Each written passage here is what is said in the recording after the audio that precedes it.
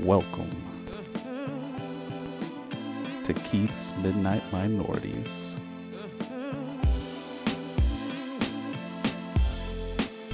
Can you lend a nigga a pencil?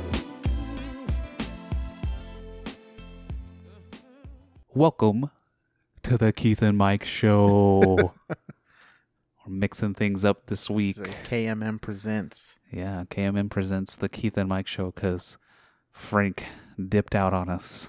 He said, you know what? I don't want to be a part of this podcast anymore for at least another week. He's like, I'm trying to do adult things and get a house set up. Some BS like that. Anyway, he did not go to this movie with us today. So, yeah. It's just me and you. Just the two of us. Just the two of us. Yep. But regardless of that, we still have we're still going to review two movies. Right? Yeah, we're gonna. This is kind of gonna be like a mashup of, I guess, more like our original episodes where we didn't split things out. Probably gonna be shorter than usual because there's only two of us this week. Just the two of us. Yep, that's a perfect song for that. So we're not gonna have like the regular segments. No video clips or anything. No video it's just clips. Just hearing our voices. We have some things that are not movie related, really, that we're to talk about. And then we'll jump into those two reviews. Mile 22. Yep. And The Happy Time Murders. Yeah, two very different movies. I guess I feel like we normally do that. They're pretty dramatically different, the two movies that we end up reviewing on the same episodes. It's never like two action movies back to back. I guess it just hasn't happened yet. I'm sure it'll happen. Yeah, it'll happen eventually. It'll happen at some point. Yeah, but let's go ahead and you wanted to start with because you said you wanted to talk about the the stats or the research that you did on the so last episode, people that listen to this may not have any understanding, or if they didn't watch, 2 episodes. Was it 2 episodes ago? No, it was one, right? There was a clip between episode 11. We didn't have an episode last week. If you listen to episode 11, the KCC, we talked about college sport, or just sports and its role in the education system. Basically, I mean, it was basically more like how the sports get funded. That's kind of what it ended up being about. Mm-hmm. You should go check it out. It's all opinion pieces. We're just kind of talking about how we perceive things. None of us did any research on it. We just started talking about it. Yeah. So it wasn't that, we didn't bring facts or anything, but we still had an opinion about it. So the research I did and all the numbers, because it's kind of hard to get exact numbers, because apparently the way that they break things down, like schools pay like the going rate for like any athletes that they bring in. So like if you were to receive a scholarship for football, the athletics department pays the regular amount of tuition. The school does not give a break to the athletic department as far as tuition goes. The athletic department pays the school the tuition. Okay. Yes. So that, for some reason, on their books is counted as a loss. Like it's the way that, because the revenue is not coming from outside. It's still of the it's not like it's entity. It's kind of weird because it's the way that everything is set up. There's only 9 total. Let me double check. Was it 9? 8. Sorry, there are only 8 total athletic programs. This is all sports for all D1 schools. 8 total that actually sustain themselves. Every other one has to get support from the school to remain a thing. So I wasn't far off from what I was saying. It is possible for them to. What schools are they? I mean, just to name a few, it was like A&M.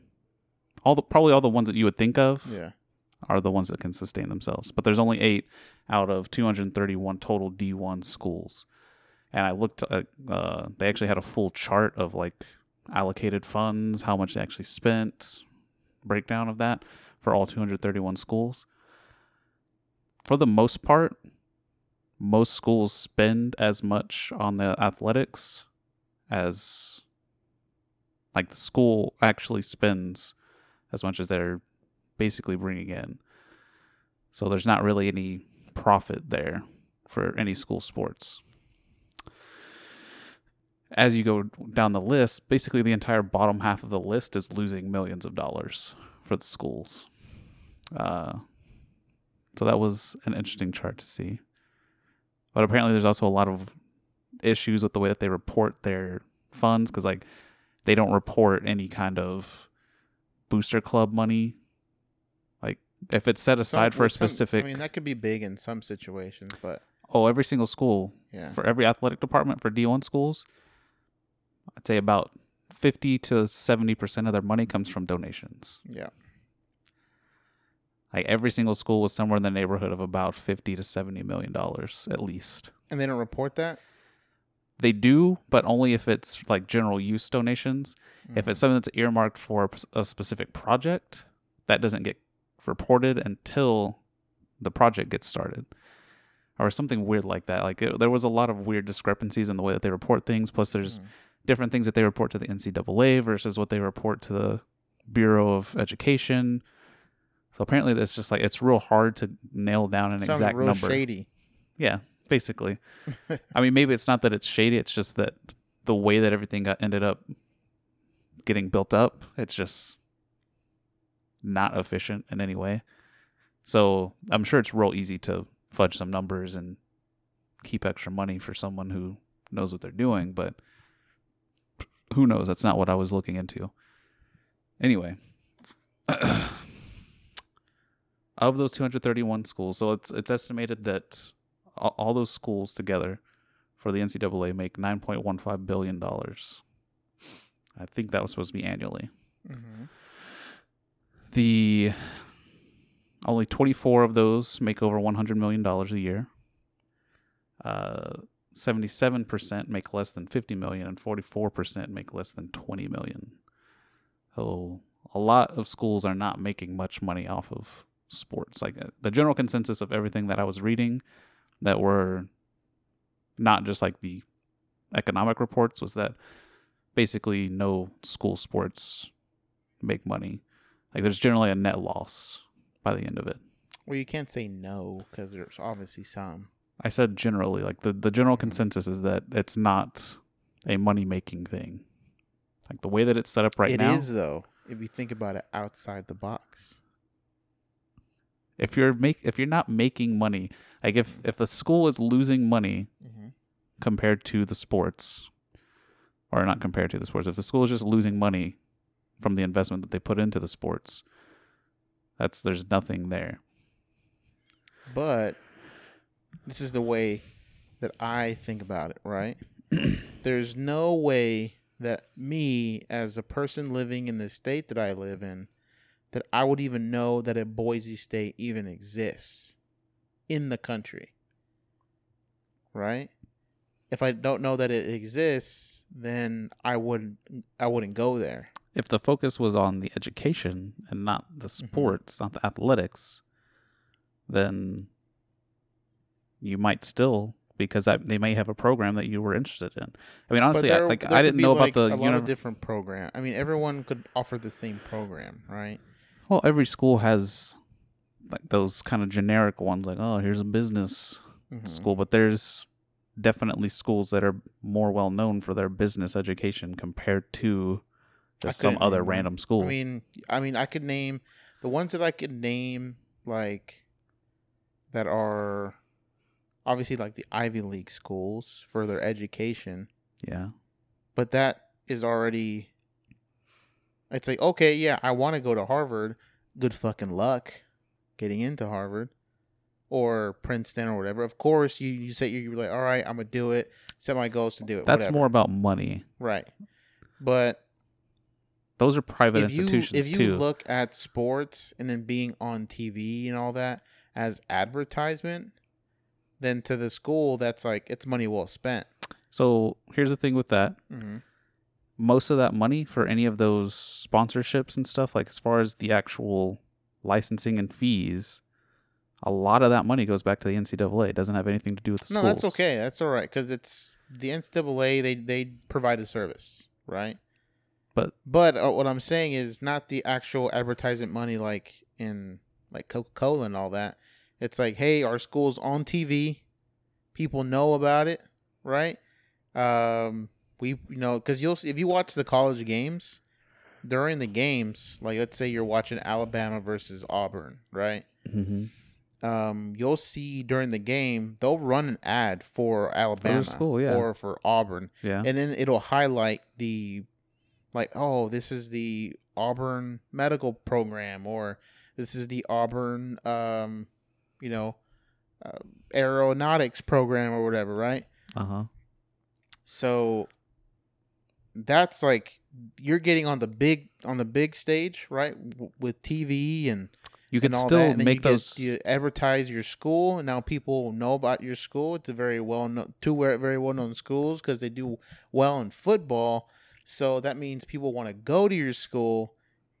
There comes your revenue. That was never I never said that was an issue.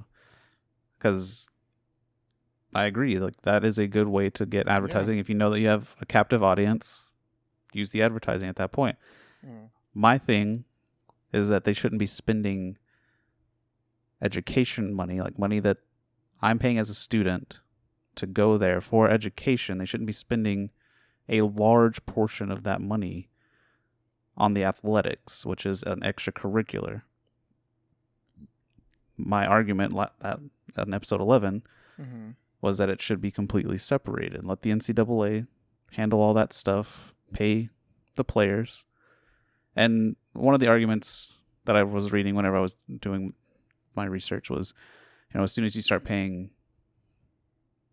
collegiate football players, then you have to also start paying all the other athletes that are at the college level, if it's paid through the school.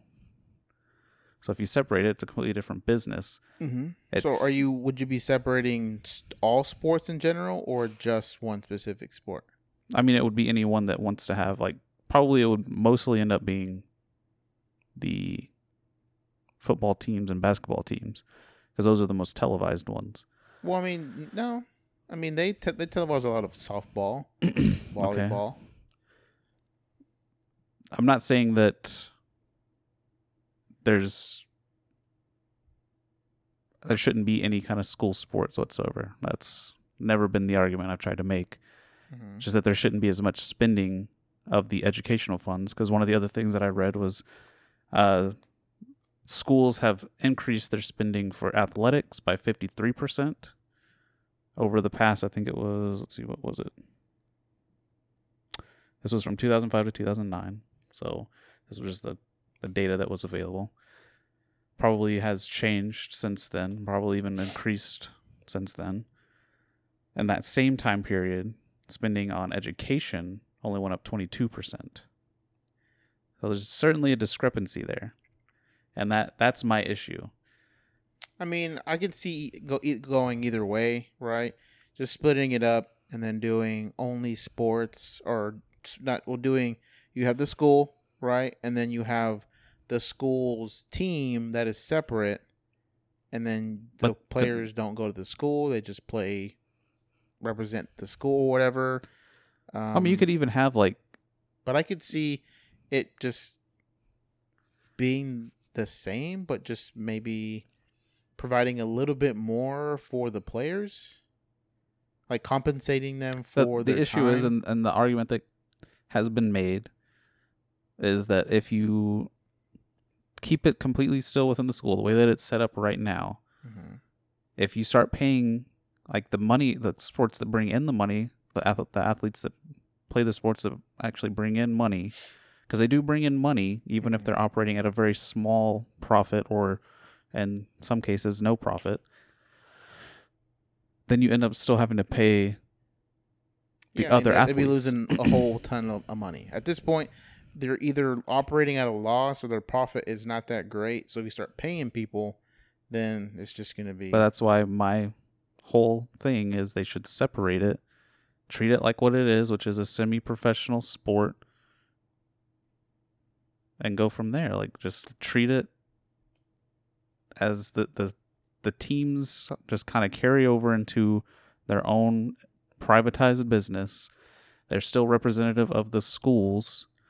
Yeah, but I feel So the schools like, can still have input and donate to it, but it wouldn't be as much spending as they're doing right now. but it almost there's almost a separation there. It's like you have a built-in audience, right, with every school. I'm not saying get rid of the audience. You're not going to get rid of the audience. No, you You're might. using the infrastructure that's there. You're just separating the business aspect of it. Mm-hmm. So just separate the business. Well, if you're saying separate the school from the sport, then As far as business wise, Mhm. the school is not going to be funding it as a majority funder. It'll just be it can contribute to it. Well, then you already said that the school has to support the sports in majority of the time. Yes. So then But that's because a lot of that would money die off. That's because a lot of the money from the NCAA doesn't go back into the schools. Mm-hmm. That's the issue. That NCAA is not going to want to give up that change. But that's why if they take it over, they'll Who? have to Who's they? the NCAA. Just make it the NCAA like the NFL. Yeah. But it'd be the semi-professional one that still feeds into the you're NFL. obviously you're gonna have to rename it. I mean, it could You still be can't the call same it the thing. National College Athletic Association anymore, or Yeah, collegiate. you could. I think it's collegiate. You still could, because it could still be that it's, like I said, it's not about completely separating the schools and the business aspect of it. It's that Well, what makes The it school's collegiate not gonna is that be- the athletes go to the school, and then not all. And in this situation here, not all the athletes would go to the school, okay. I mean, it could still be a majority. or not at all. I mean, potentially, but that would be You can something have to a get team, figured but out later none on. of the players. It's like Changing a business it's a name is semi-pro. completely different from there should So be then more could- money going So to, then, to could in education. this situation, could someone from the NFL go back into the semi-pro? I would say it would be more like an age cutoff kind of thing, because they still have cutoffs for all that stuff. I mean, you could. No, I mean there was a guy. I think his name was Josh. His name was Josh Whedon or Joe Whedon. It's one of those. He got into the NFL at the age of 28, or like Okay. close to 30. I'm not saying that there's a cutoff for the NFL. No. He was playing in college when he was like 28. Okay. Right now, the stipulation is you have to be a student, and what is it? You can only play for 4 years, right? Yeah, I mean, once you like you can get a certain status. I'm not going to be 100% accurate with this, but you can get a certain status, like a red shirt status, where if you are a red shirt, that season doesn't count. I can't be 100%, but once they actually put you into a game, then that's like your time has started. Okay. Or they put you on the active roster. Your time has started. You have 4 years in the NCAA. I mean, I'm not saying that Doesn't matter. Like if you transfer schools, you're probably gonna lose a year.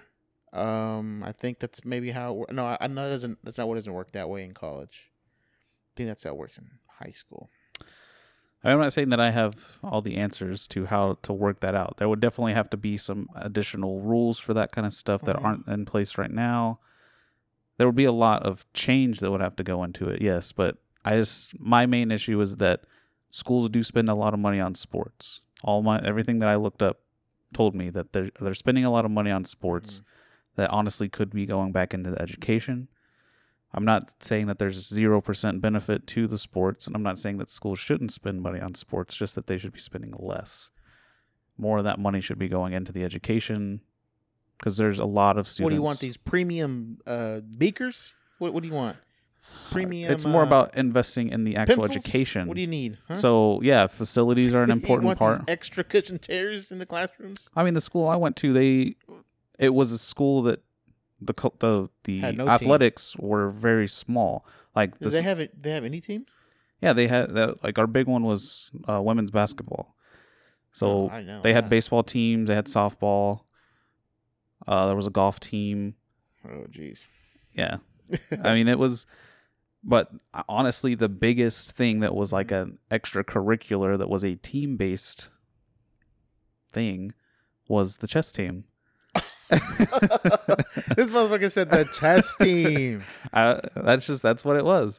So there was money definitely being spent on the sports because we had nice facilities for the sports, but it was relatively small. They were building new buildings for us and new programs. They were implementing new programs. They were increasing spending for like data research. We had a data center that was being put into our university so that we could do big data projects for graduate and PhD students. So that's the kind of stuff that I want to see more done at other larger universities. I'm not saying that sports are bad or evil, just that if I'm going to college, the focus should be on the education. It shouldn't be on the sports. The school that I went to, because it's tough, right? Because some schools, they're in places you're like, I wouldn't never even heard of this place, right? Yeah. I mean, some places it's like, hey, this is our chance to get on the national circuit, right, into everyone's ears. We had a pretty okay football team, right, in Division Two. Okay. And they were the games were televised, right? So it's just one of those things where if you get your name out there, whether it be in game, you're watching a school play, you're watching a football game. Everyone loves football, right? Yeah. And then so it's like, hey, look, I've heard of that school before, right? And they're, accredited and all that. They're part of the, top whatever schools in the nation. And I mean, like I said, it's not about getting rid of it completely. It's just it's like for smaller schools, it makes a lot of sense, right? Because you would never know that they exist without the sport. There's still other ways to advertise yourself, though.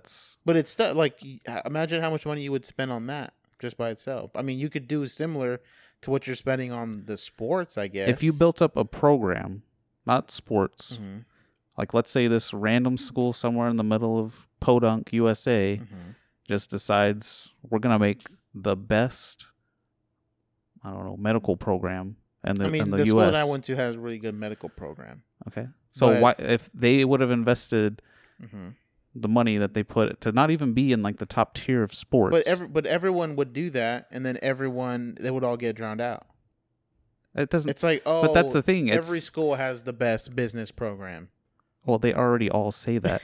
Exactly. So you never. That's not what I'm talking about. I'm talking about schools with business programs. Legitimately investing in this program to make it statistically the most efficient. Too much of a gamble. They didn't even make D1. You're investing in it, but now you got to hope that They didn't even make D1. Let's produce students that make it the best, business program. You could spend a fraction of the advertising dollars that you would spend on a total sports program to try to get it up to a D2 standard. Probably from like the ground up to a D2 standard. That's hundreds of millions of dollars, maybe even $1 billion over the course of Keep throwing around that B word. Schools spend a lot of money. I looked at the budget for UT. Jesus Christ. Well, UT is a whole next level football. A&M still makes more than them, or at least they did in 2016. Well, because A&M's doing a lot better in football. But recently, UT and A&M were the top two. As far as, I think they both made, I think it was like 180 million, 190 million for like 2016 or something like that. Maybe 2015. Because you think about it, because you would have never heard of Texas Tech otherwise. They're a really good football team, and they're now in like I think they're one of the higher divisions, like the Pac-12 or whatever. I just feel like it's false equivalency to sit here and say that just because they're good at sports, that's the only reason you ever heard of them. There's plenty of other ways that you would like have. You've heard of MIT, right? They don't have a sports team. Yep, I've heard of MIT. Exactly. So because they're in media and stuff. Like anybody I wouldn't can have heard be in of anything. MIT if I wasn't watching the TV. I mean, I still don't think that's true. You wouldn't be watching the athletics either. Yeah, I watch sports. Yeah, you watch sports. What I'm saying you is, go to a bar, the sports are on. You watch. there's plenty of ways There's for UT things to be versus A&M. advertised. It's not big time. the, UT versus A&M. the sports are not the only way to do that. Like it's a way, and I'm not discounting that it's a good way because there's a lot of love for sports in the. And you also have like in every country. alumni that really, they put into the sports team as well. They watch on TV. They go to the games. That's a whole different issue. Yeah. Just because there's a lot of stuff that a lot of schools, especially ones with big sports programs, become kind of cultish for alums, especially, and it's just that gets weird.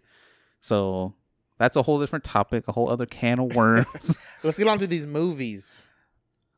Well, let's first talk about our experience at the movie theater. We had a very pleasant experience at the movie theater. It was all right. I don't even know how to. Well, let me preface it by saying Keith is a movie snob.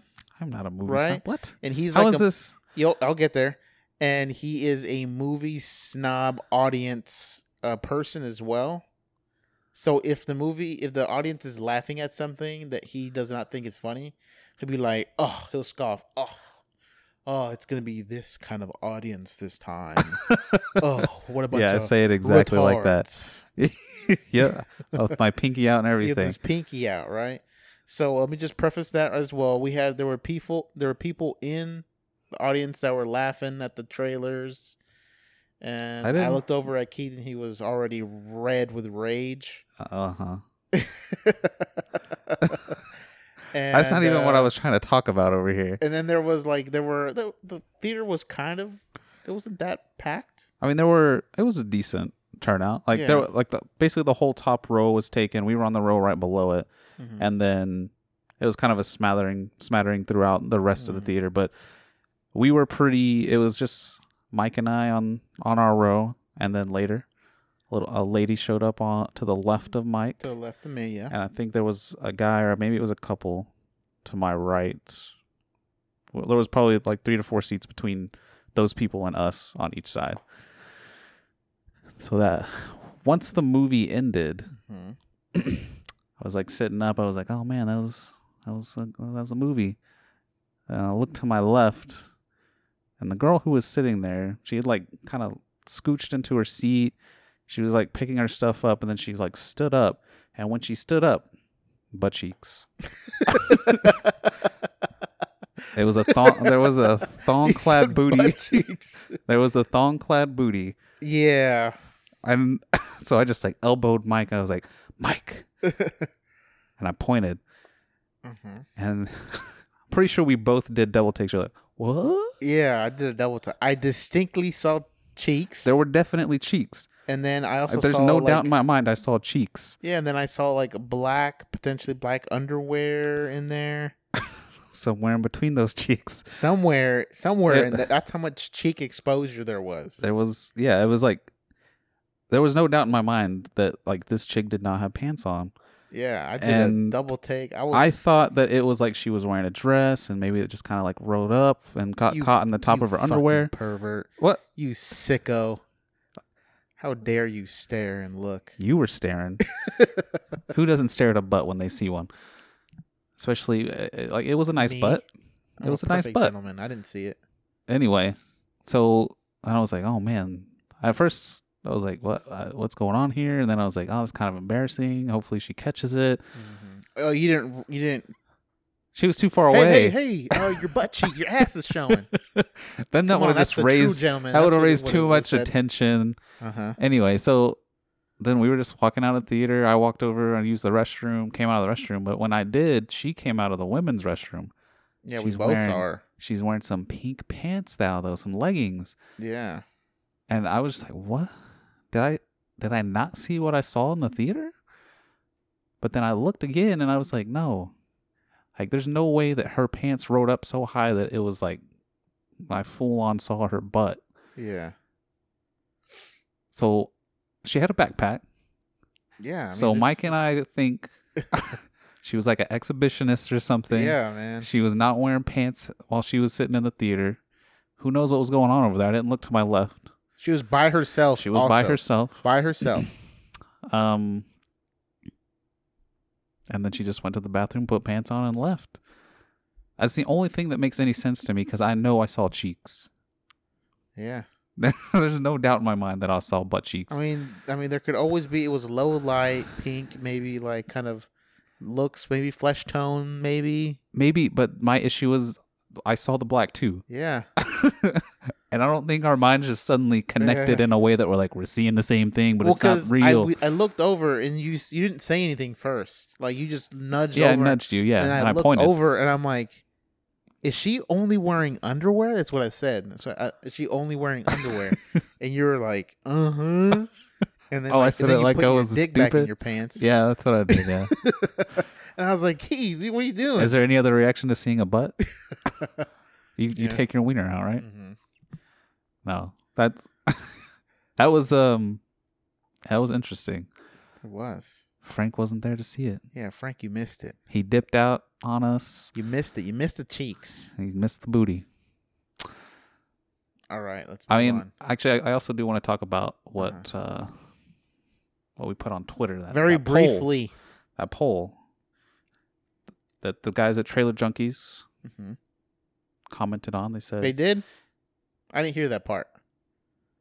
Never mind. No, they didn't comment on. I thought you meant like in the podcast. Not in their podcast. No, they were on Be Kind and Rewind. Yeah. Be Kind and Rewind podcast.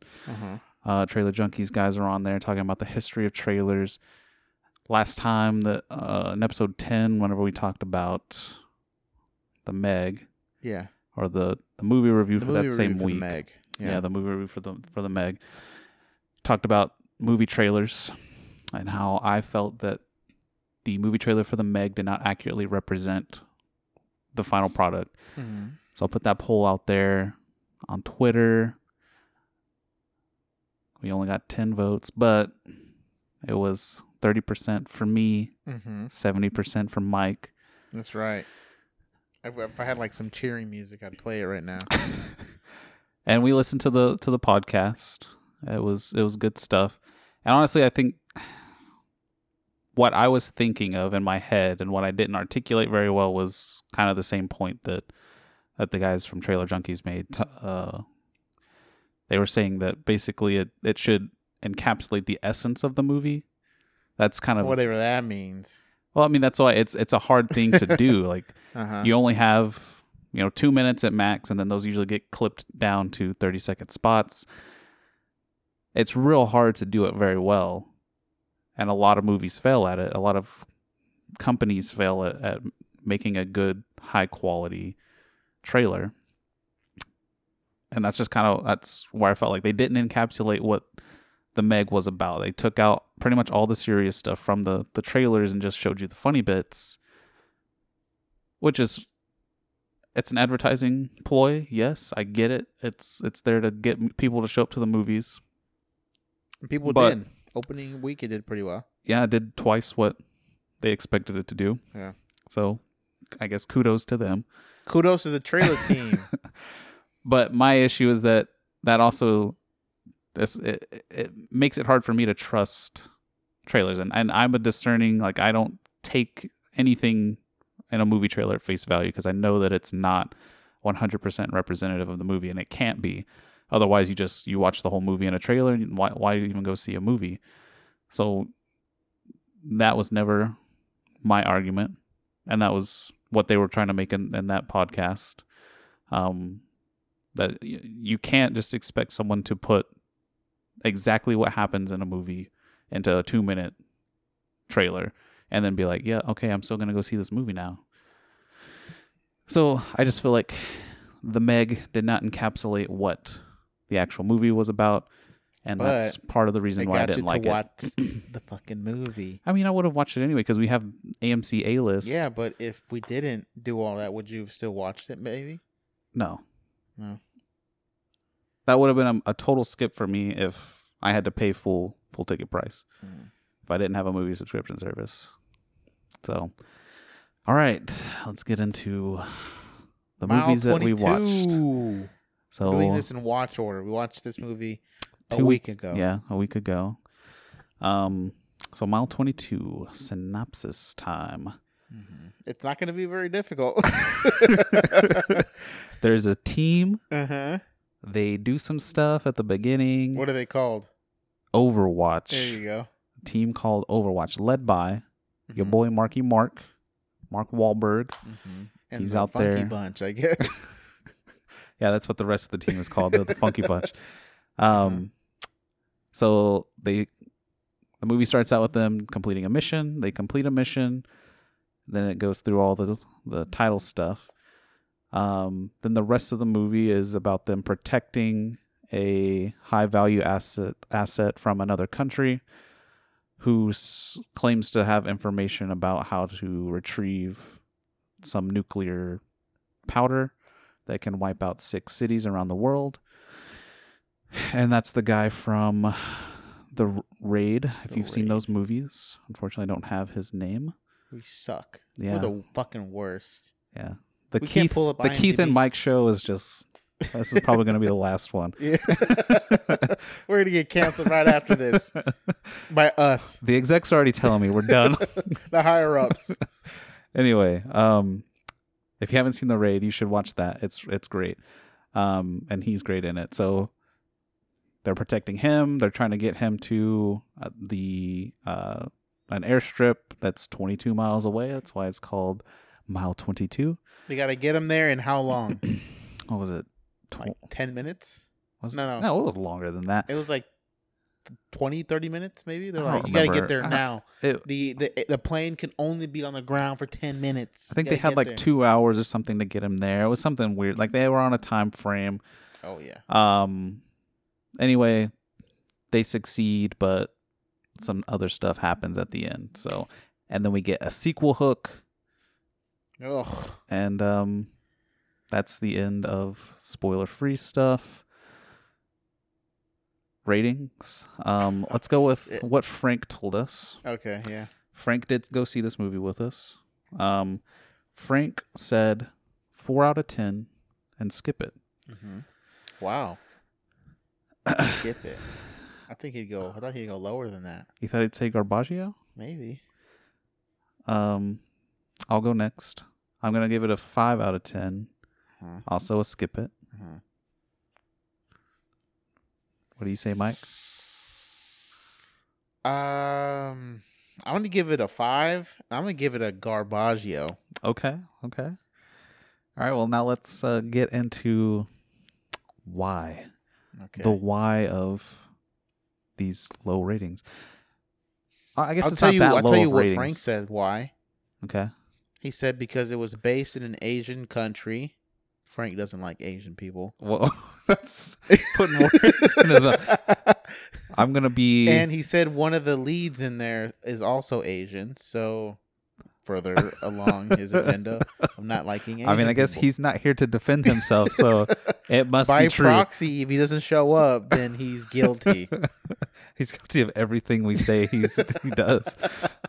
Okay, there we go. Get that prejudice out of the way. So let's go ahead and move on to the next, to the real opinions here, All right, real opinion. not based on any kind of prejudice or anything. Real opinion.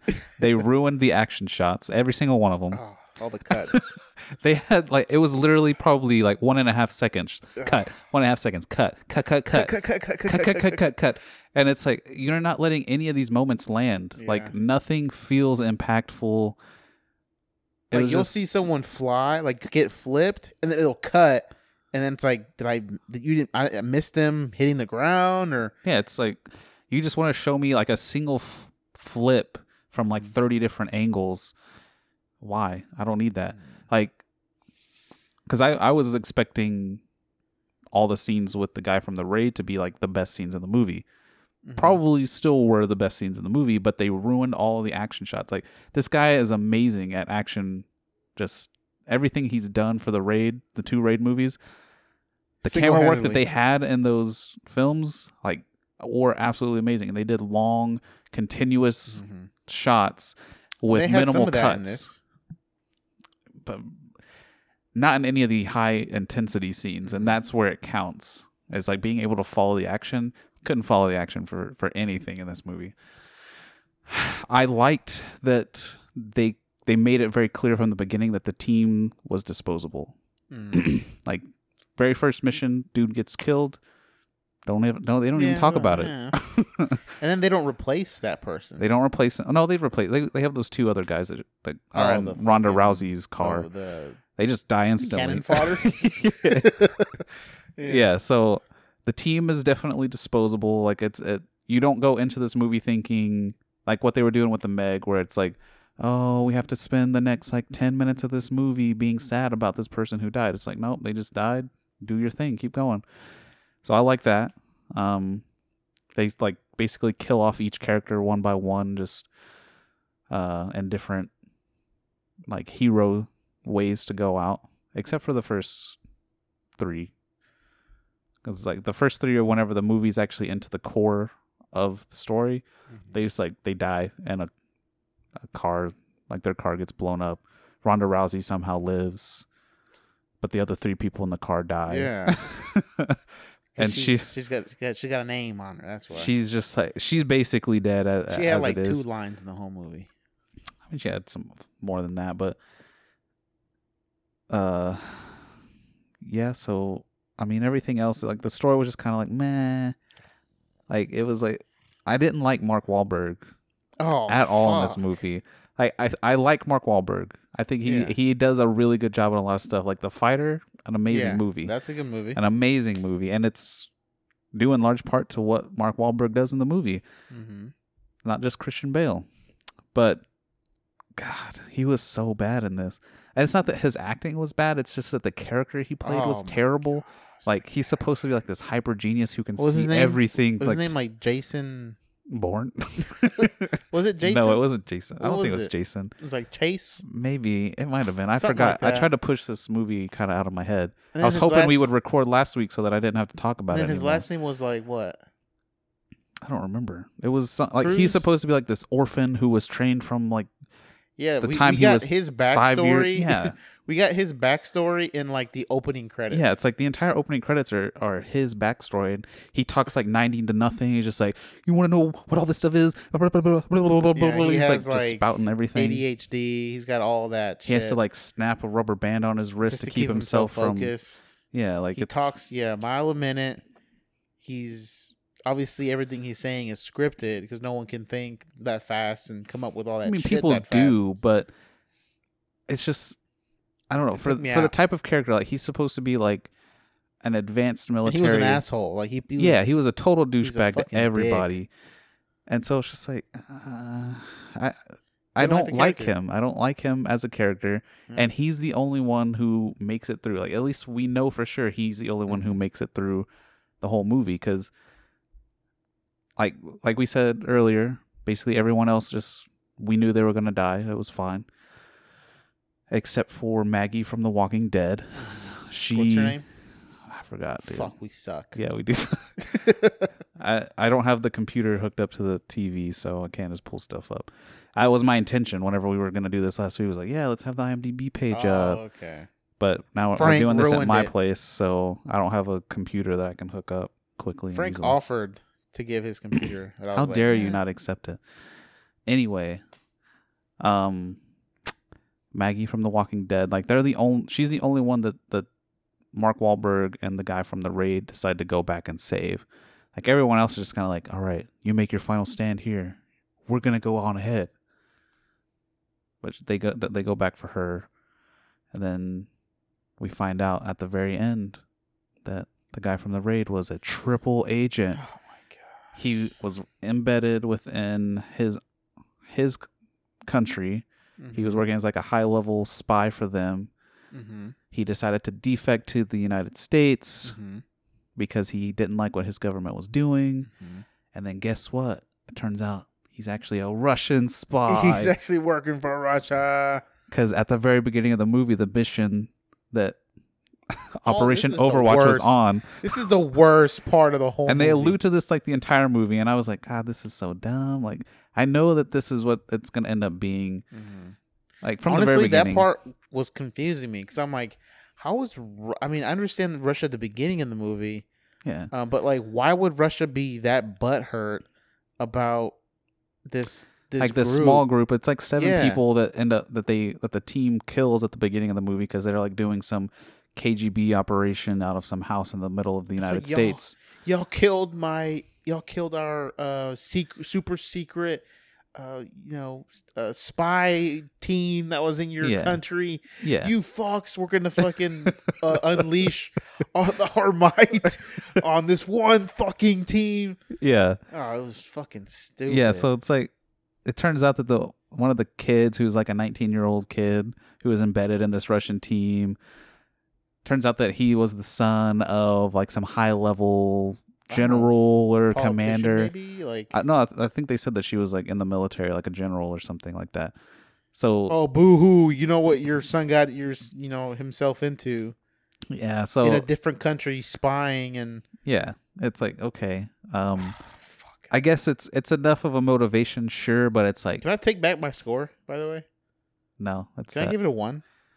I mean, you can if you want to change it. I'll give it. Whatever.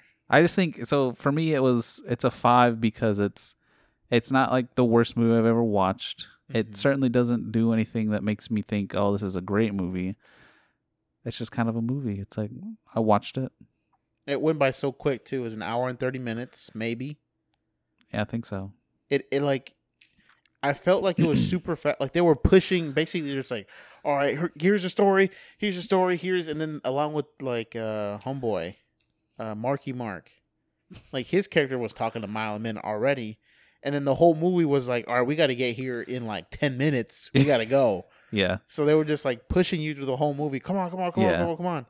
And then like the action scenes with the guy from the raid, because it would transition from gun scene, right, like outside, gun fighting, and then longer range type stuff. Yeah. And then it would transition to like inside. Close quarters, hand to hand fighting. All right, how can we get the guy from the raid to start beating people up when there are guns in this movie? I mean, there were guns in the raid movies too. Yeah, but in this, there was a lot of shooting, right? Yeah. So they're like, all right, let's put him inside, and then let's get him just to start, get close enough where he's able to start throwing bodies around, even though everyone still has a gun on them. They still want to fight him hand to hand. Doesn't make any fucking sense. So it was like, all right, let's transition from the gun scenes to his scenes. Let's just put him inside. Let's try to get him inside somewhere close enough where he can do that. I was like, okay. The scene with like when they were in that like coffee shop or whatever. Yeah. It really bothered me that like these 2 female agents, like they just seem like they're customers inside the shop. Mark Wahlberg goes out and talks to the main bad guy, comes back into the coffee shop, and he like for some reason just picks out these 2 girls who are walking out. Like they don't look like they're doing anything suspicious, but they left a bag on the counter, and then he just like tackles this little girl and her mom, I think, to the ground, and then like a grenade blows up. It's like, oh, okay, this is for real. But then as soon as they cut to the scene, like right after the grenade blew up, there was nobody in the freaking coffee shop. The coffee shop was full like a second ago. Like Mark Wahlberg was not like pushing some little girl out of the coffee shop. No, just those 2 girls come back in and start beating them up. And then the guy from the raid comes in, beats like they're in there beats these chicks kicking up. And punching him. Kicking and punching his ass.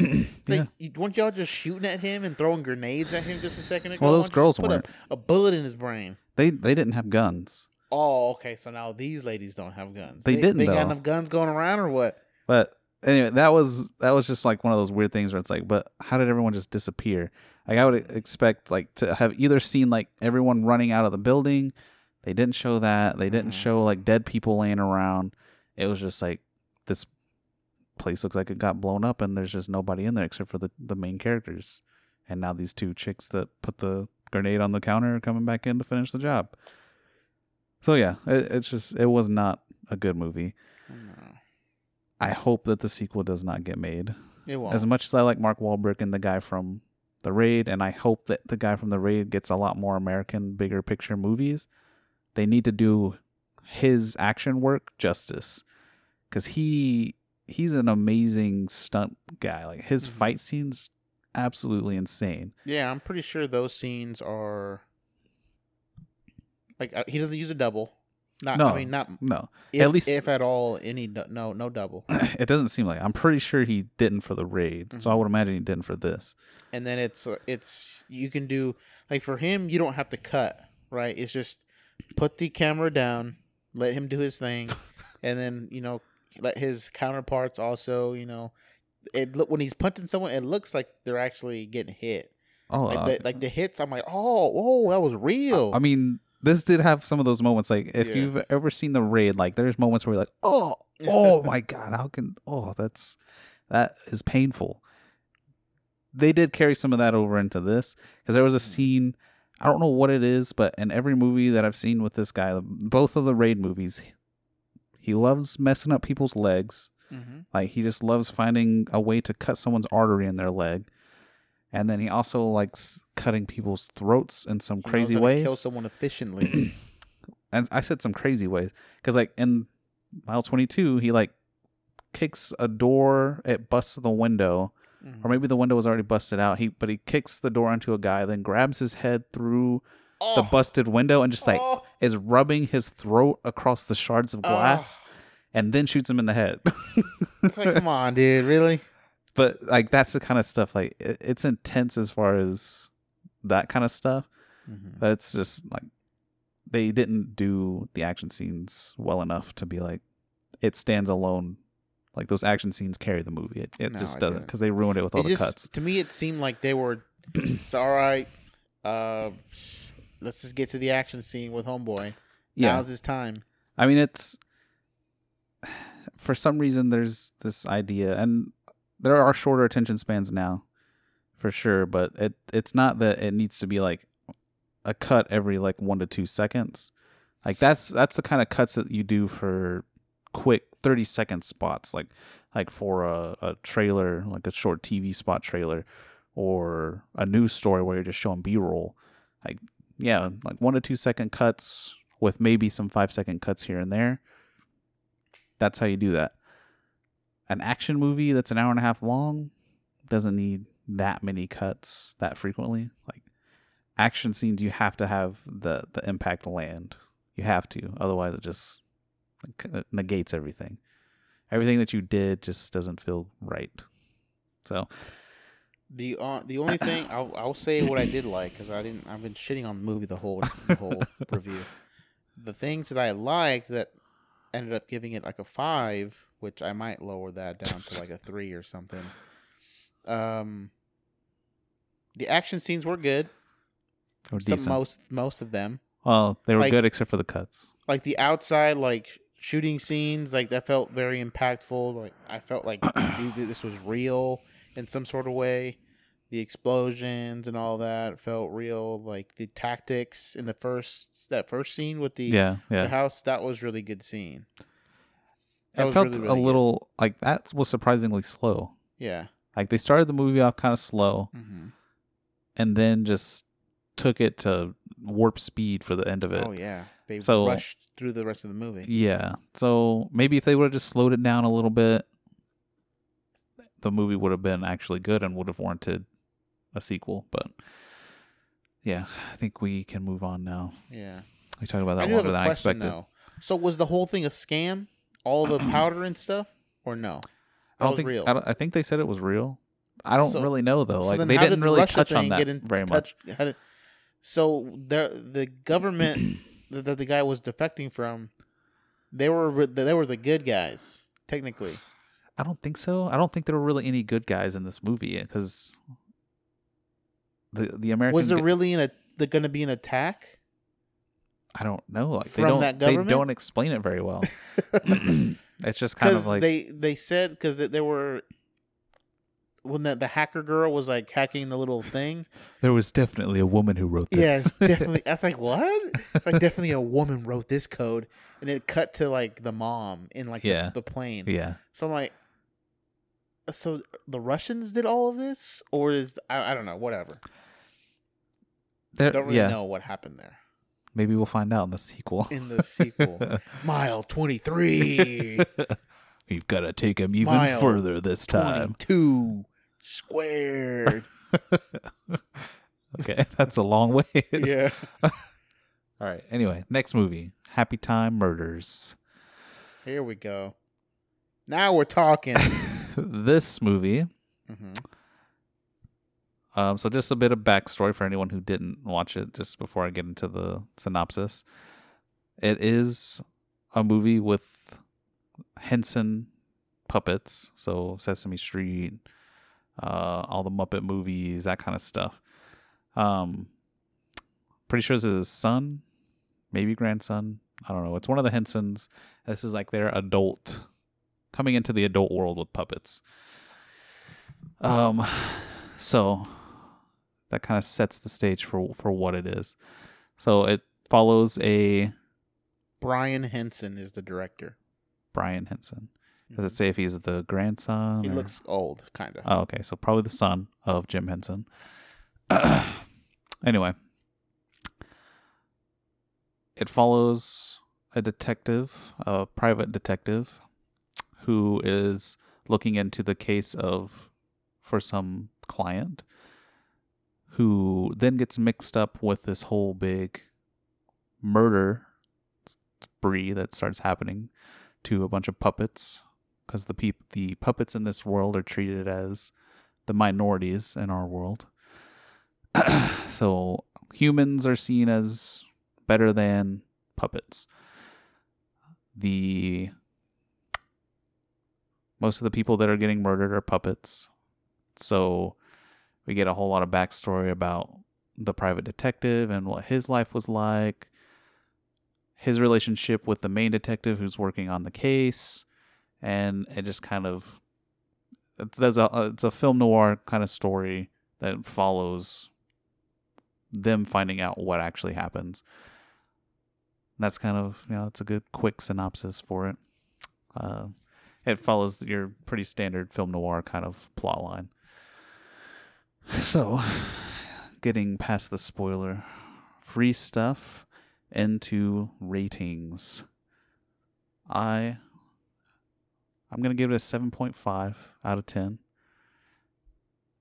And I'll say I'll watch it now. Interesting. Okay. All right. I give it a 7. Mm-hmm. And I was jumping back and forth between a wait for it and watch it now. So where'd you land?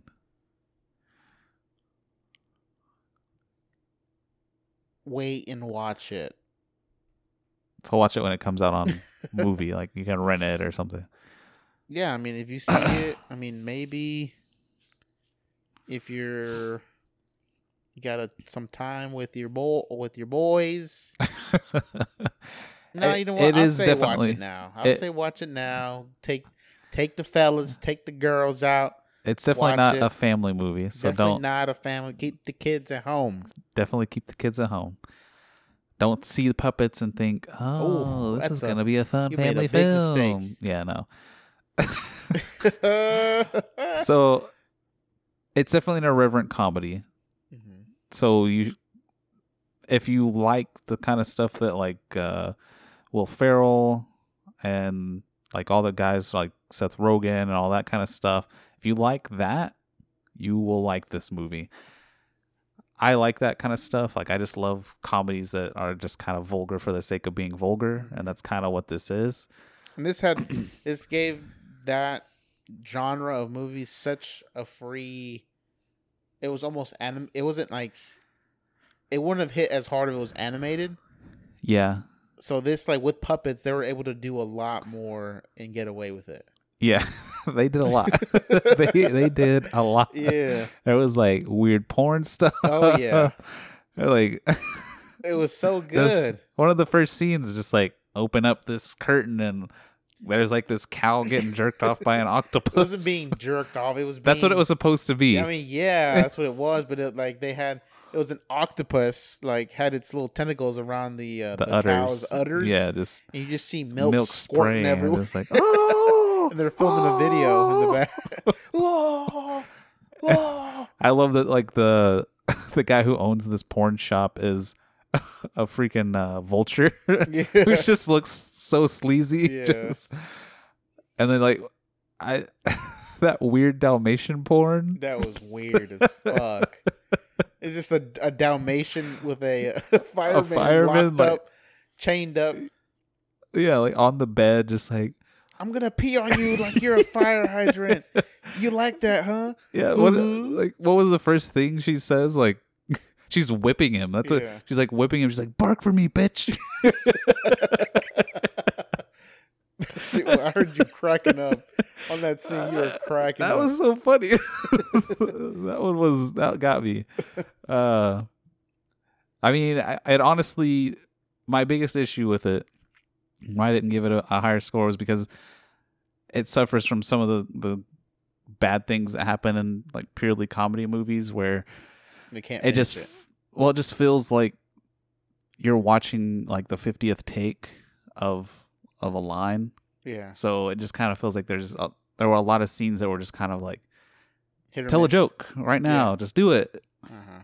So it was like not everything landed very well. Yeah, there was some. I was like, they couldn't put something else in there.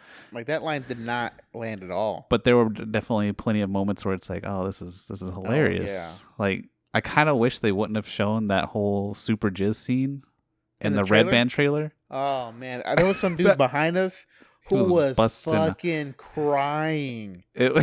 He was crying. To be honest, laughing. the very first time we saw that trailer was, or we saw that scene, was in a Red Band trailer. I could not stop laughing. The shit was so good. That was the very first trailer I ever saw for that movie. Mm-hmm. And it was that one where it's just like, he's having sex with this client in his office. Mm-hmm.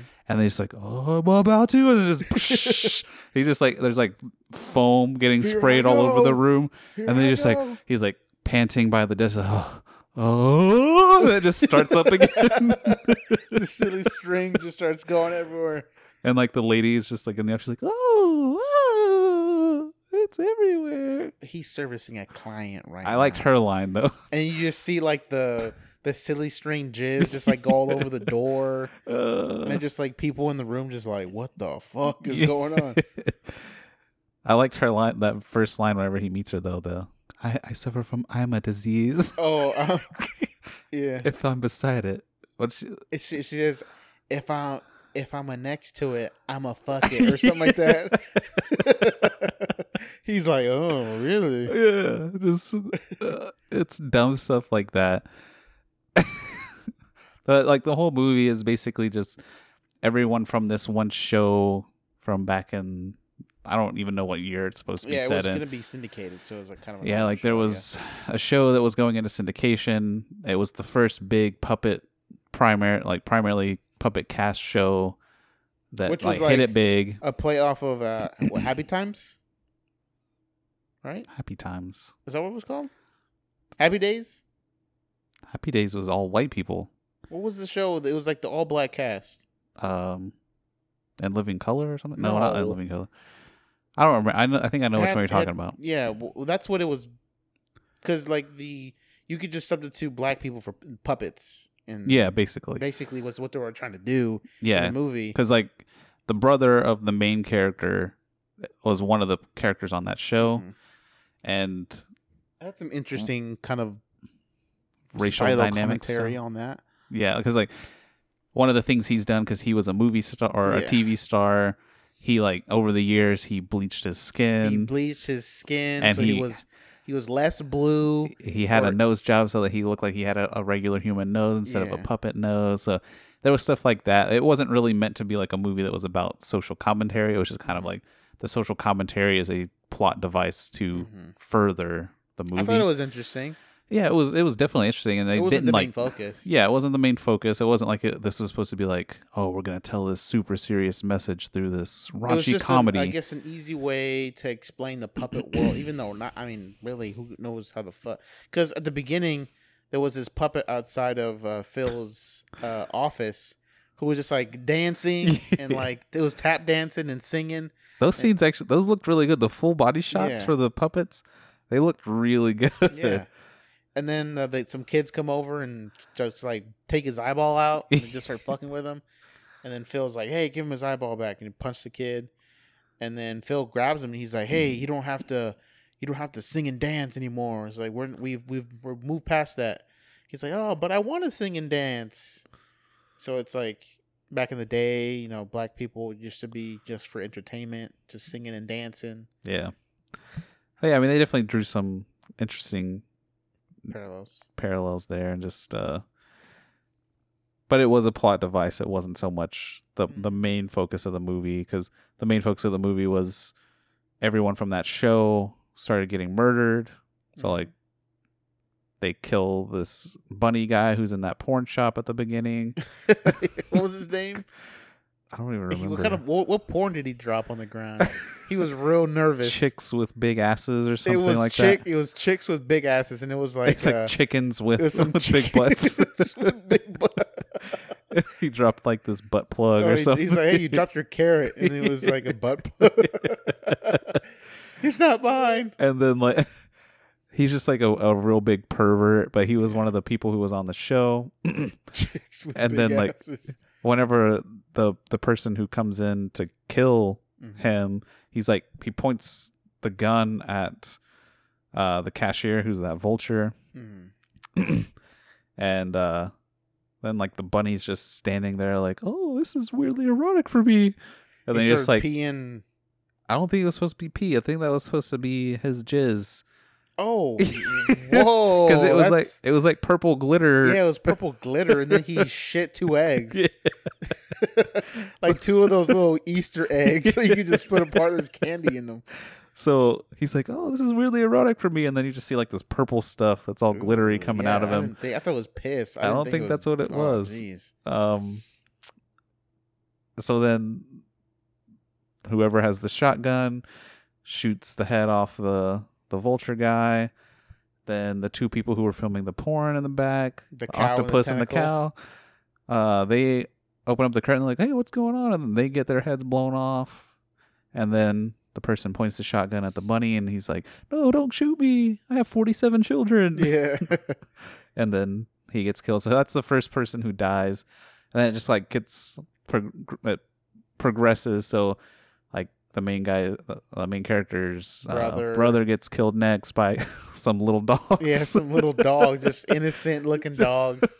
They just police officer, "I believe I found the murder weapon." This is the dog patting. It's like these 3. It's like a chihuahua, like 2 chihuahuas and a little little pug looking thing. Yeah, like something like weird, small little dogs, but they just like the guy's like chilling in the hot tub, and then like these dogs just come up and like grab him by the head and pull him out of the pool, and they just like tearing him apart. So that's the second one. And then they just like each time that someone dies, the main character Phil is usually there, except for his brother. For some reason, they didn't mention that he wasn't there for his brothers. But they kept talking about like how he was there for every single murder. So like eventually it culminates in whoever's doing all this is setting up Phil to make it look like he's the one who is committing all these murders to try to get this $10 million, I guess. Somehow. He wouldn't have got it, though. Yeah, that's because basically like the whole plot point for why there's even a reason to kill any of these characters is because they signed a syndication deal. They each get a even share of $10 million. If someone dies, it goes to the family. It goes to the wife or whoever, like their significant other. If they don't have a significant other, then it goes back into the pool and it gets divvied up amongst everyone else. So basically someone's killing all the individual people to try to get all 10 million for themselves. Share. Ultimately, it culminates in there was a moment whenever Phil was a cop, he was a detective, his partner, Melissa McCarthy, was being held at gunpoint. He like goes to shoot the guy, he misses. The bullet ricochets off of a pillar and hits some random guy in the head. Yeah. It was a puppet guy in the head. And his daughter was standing there and she's like, "Oh, someone help me. So he accidentally kills an innocent man, puppet man.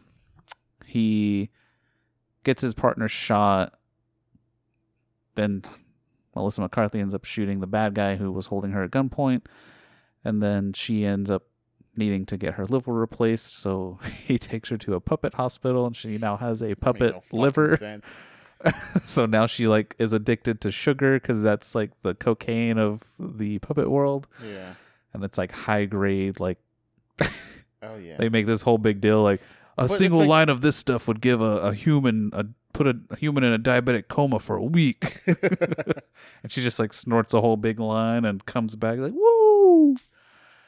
But I mean, obviously that's a funny thing to do in a movie, but they're just full of fluff. Like you can see like when they get blown up, it's just fluff. Yeah, but So it's like, what the fuck? Puppet liver. They ain't got no fucking liver. What the fuck? who cares? It's a Yeah, movie. I know, but it's just like, whoa. But yeah, this is And then I guess what the part that it didn't explain all the way correctly was that Melissa McCarthy ended up covering for her partner, technically, when right? Because she said that he didn't shoot.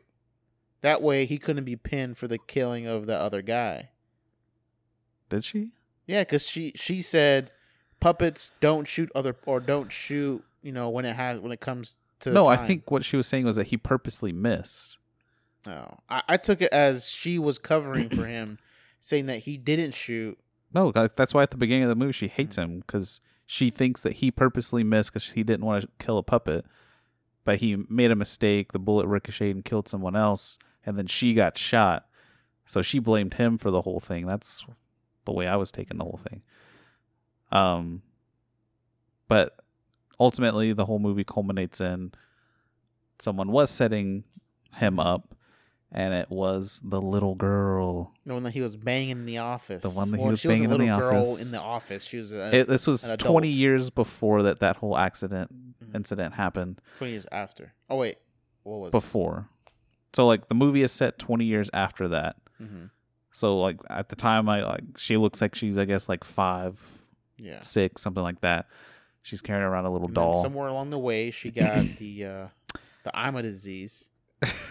That's all that's all fake. That's part I of know, her I know. persona to meet him. Yeah, I know. To get him involved with everything. Then while she's confessing that he told her that Phil told her the main villain, I don't even remember her name, that he was the one who killed all these people. They have a full-on Basic Instinct scene. Oh yeah. Where she just like unfolds her legs and you get like full on just leg spread. And you just, yeah, you you see it see all. some lips and some purple bush. Oh yeah, you see some. But she has red hair. She has purple. She has yeah, purple. she has a on purple on her head. She has red hair. So yeah, she has purple hair on her head. No, Oh, so yeah, sorry, red hair hair on her head, purple hair downstairs. So they make a joke about that. I guess On the her purple hair vagina. doesn't. Or on her whatever vulva or whatever. Yeah, down in that region. Yeah. Anyway, so that leads to the discovery of, oh hey, she was the little girl from back then. She had purple hair, and then they're trying to get away. She, I mean, just to kind of wrap, we're getting to the end here. yeah, For me, everything that we just talked about, I loved. Right, all the scenes with the puppets, like every time they change from one scene to the next, as far as when they were going to each person to check if they were still alive or to protect them. yeah, Great, right? Like the scene with when they went to the outskirts for those two cousins that had ended Yeah. up marrying each other, and they I had had the kids, barbecue place.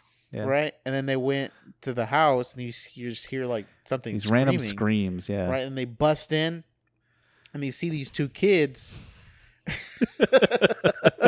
They see these two kids just looking at a mirror, and looking yelling at a at it. mirror. These two puppet kids. One of them has one eyeball, The other one has 3 eyeballs, and then they're like, "Ooh!" They're like, and they don't talk. They just scream. Yeah, like, they just scream. They're just looking at the mirror, screaming, and then Melissa McCarthy's like, she says something to them, and they both look at her, and then like they both just scream at her, and then she's like, "Oh, we're gonna have to get you some help." That's They're like, "You don't mix the gene pool," because it was 2 cousins ended up fucking, and then having these mutant kids. Mutant kids, yeah. And then like that was really good. The scene with the in that sugar house, the sugar den or whatever. Yeah. That was good. Like, I'll suck your dick for 50 cents or whatever. Oh, yeah. And then that was all good. I think where it fell short was the ending. I mean, the ending, it felt like a noir ending. Yeah, I mean, it was like it was a super happy ending. I was like, whoa, it went too far with this, because it was a weird ending, because I guess they it felt broke like homeboy out of prison or jail or whatever. They broke him out. Yeah. He got out. He went to the airport to meet the girl that had did all this, right? All the evidence was burned up, mind you. Yeah. That links her to everything. All the evidence was burned up. They show up at the airport, and then they end up killing her. And then he's the hero. No one lived. Yeah, I guess it's not a noir. Well, Yeah. no, I take that back. Elizabeth Banks. Yeah, I mean, could have lived. confessed the whole thing. Yeah, but it's just like they didn't show her confessing. They didn't. And then it's like, oh, you're a hero. You saved the day. It's like, did you really? Everyone died. Everyone in the cast died. The person who killed them died. No one is getting put on trial for this. Maybe Elizabeth Banks is. Yeah, okay. And they're like, oh, by the way, all this whole law that we had where no puppets can become cops. Yeah, I just talked to the chief. The mayor. He talked to the mayor. He lifted it up. Now we're gonna get you back into the force. And then, and by the way, Melissa, you're off of probation or whatever. Well, I mean, the probation thing was not that big of a stretch, that wasn't really. that big of a deal, but it was just, I was like, I feel like that was just kind of like, they kind of mixed like a puppet and noir story together. So that was more of the puppet side of it, where it's like, oh yeah, it's a happy ending for everybody. But through and through, it was a pretty good noir story overall. But yeah, that ending was not. Yeah, that's it. If it had ended on a more somber note, it would have been pretty true to a noir story. But that was more of the puppet kind of thing. So I thought it was interesting, though. It was like to put it in like gymnastics, right? They did everything good on the beam. Right, they were doing all kinds of flips. I was like, okay, this is awesome. This is an awesome routine. They had a sloppy dismount. And then the dismount was, I was like, oh, the dismount doesn't look so great. And then the landing, they kind of fell a little bit. They stumbled. Oh shit! I was like, oh man, it was gonna be a 10. Now it's a 7. Oh yeah, that alone is what took it from a 10 to a 7. 10, but still. I mean, for me, the only reason that I didn't give it a higher rating is because there were those moments like it just felt like they were throwing lines out there. Yeah, I mean some of them, like with the Maya Rudolph. Yeah, Bubbles. Yeah, Bubbles. She was a real human. Bubbles. All of her stuff was like not great. She didn't have that many great. Like she talked a good amount of time in the movie, but none of her lines landed. I was like, oh. Like when she's like, hey, can I have a banana? And then later on, she or Melissa McCarthy's like, no, you can't have a banana. And then they go to the next scene, and she has a banana, and she's eating it. And she's like, why do you have a banana? And she's like, oh, sorry, I took it from your place, and then puts it back in her purse. I'm like, this isn't funny at all. Like, what? Like, what the fuck is this? I mean, I don't know. Maybe that's just like one of those weird little things. I don't know. I mean, yeah. Maya Rudolph's character was like, I mean, I ended up at the end being the love interest. Yeah. Yeah. I mean, like she could have been in it or not. Probably wouldn't have made too much of a difference, but she wasn't terrible. I think she's usually good in movies. Yeah. It's just that whatever, maybe if she had to improvise or whatever they wrote for her was just not good. Yeah. But solid movie. For me, that's it. Especially if you like good irreverent comedies. It was good. It's funny. It's nice Laugh and vulgar. Out loud. And fuck these critics. Yeah, I honestly don't know why. Like, I don't know what someone would expect to These get are out of the your movie. people. They're not Movie my people. snobs. Look, I take every movie, like, I try to be as open-minded as possible, but there's definitely times where I set an expectation for something based on a trailer or something. And yeah, like, I'm still a person. I'm guilty of having expectations that don't get met. But this movie, I didn't watch a ton of stuff about it. I usually try not to watch a ton of stuff about any movie just because that usually does set expectations that don't get met. The one trailer I watched for it, though, I was like, oh, man, this looks pretty funny. It's going to be a vulgar comedy. Based off of this one scene, and the concept, I was Yeah. sold. Like, yeah. This is a movie I would have seen. I want more of this. Yeah. I want them to do like an HBO show or Just something. play on Maybe the not a tropes. sequel. The tropes of puppet movies and just completely bowl through everything that made it kid friendly. Like fuck it, pick a genre and fuck it up with puppets. You already did film noir. Now find something else. Stealth movie. Yeah, do like a spy movie, a medieval kind of thing. I feel like you could say like this is the same kind of thing that like Your Highness. Mm-hmm.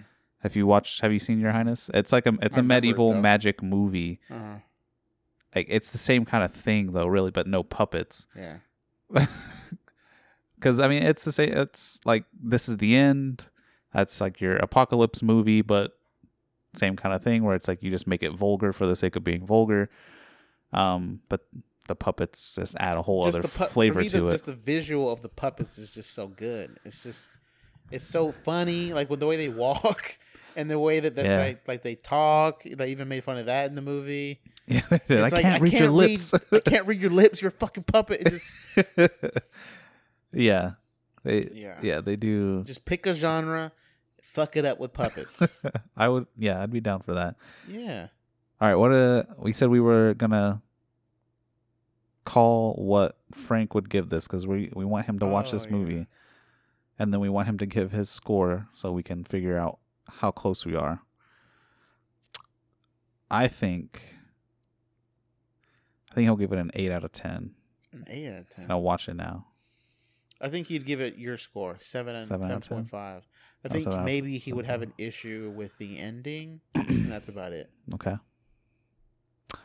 Do you think he'd say watch it now or skip it? Or watch it? Yeah, probably watch it now. Okay. All right. We'll see whenever we get Frank to watch this. I mean, he can't listen to the review, so... I mean, he can listen could. all the way up until this review, but yeah. I guess we'll see. Also, not going to be a regular episode this week for any other.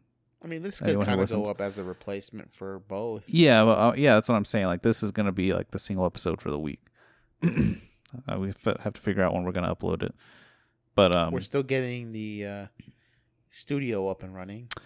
Yes. Apparently that takes time. Who knew? Moving takes time. Yeah. So, yeah. But Frank is almost done with all that stuff, and we'll be back to our regularly scheduled programming. Hopefully not too much deviation anymore. But, yeah.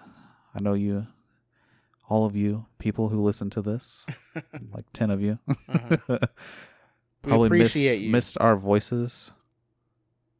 So here they are, except for Frank, but we know you don't care about him, so we know that's not the reason you listen.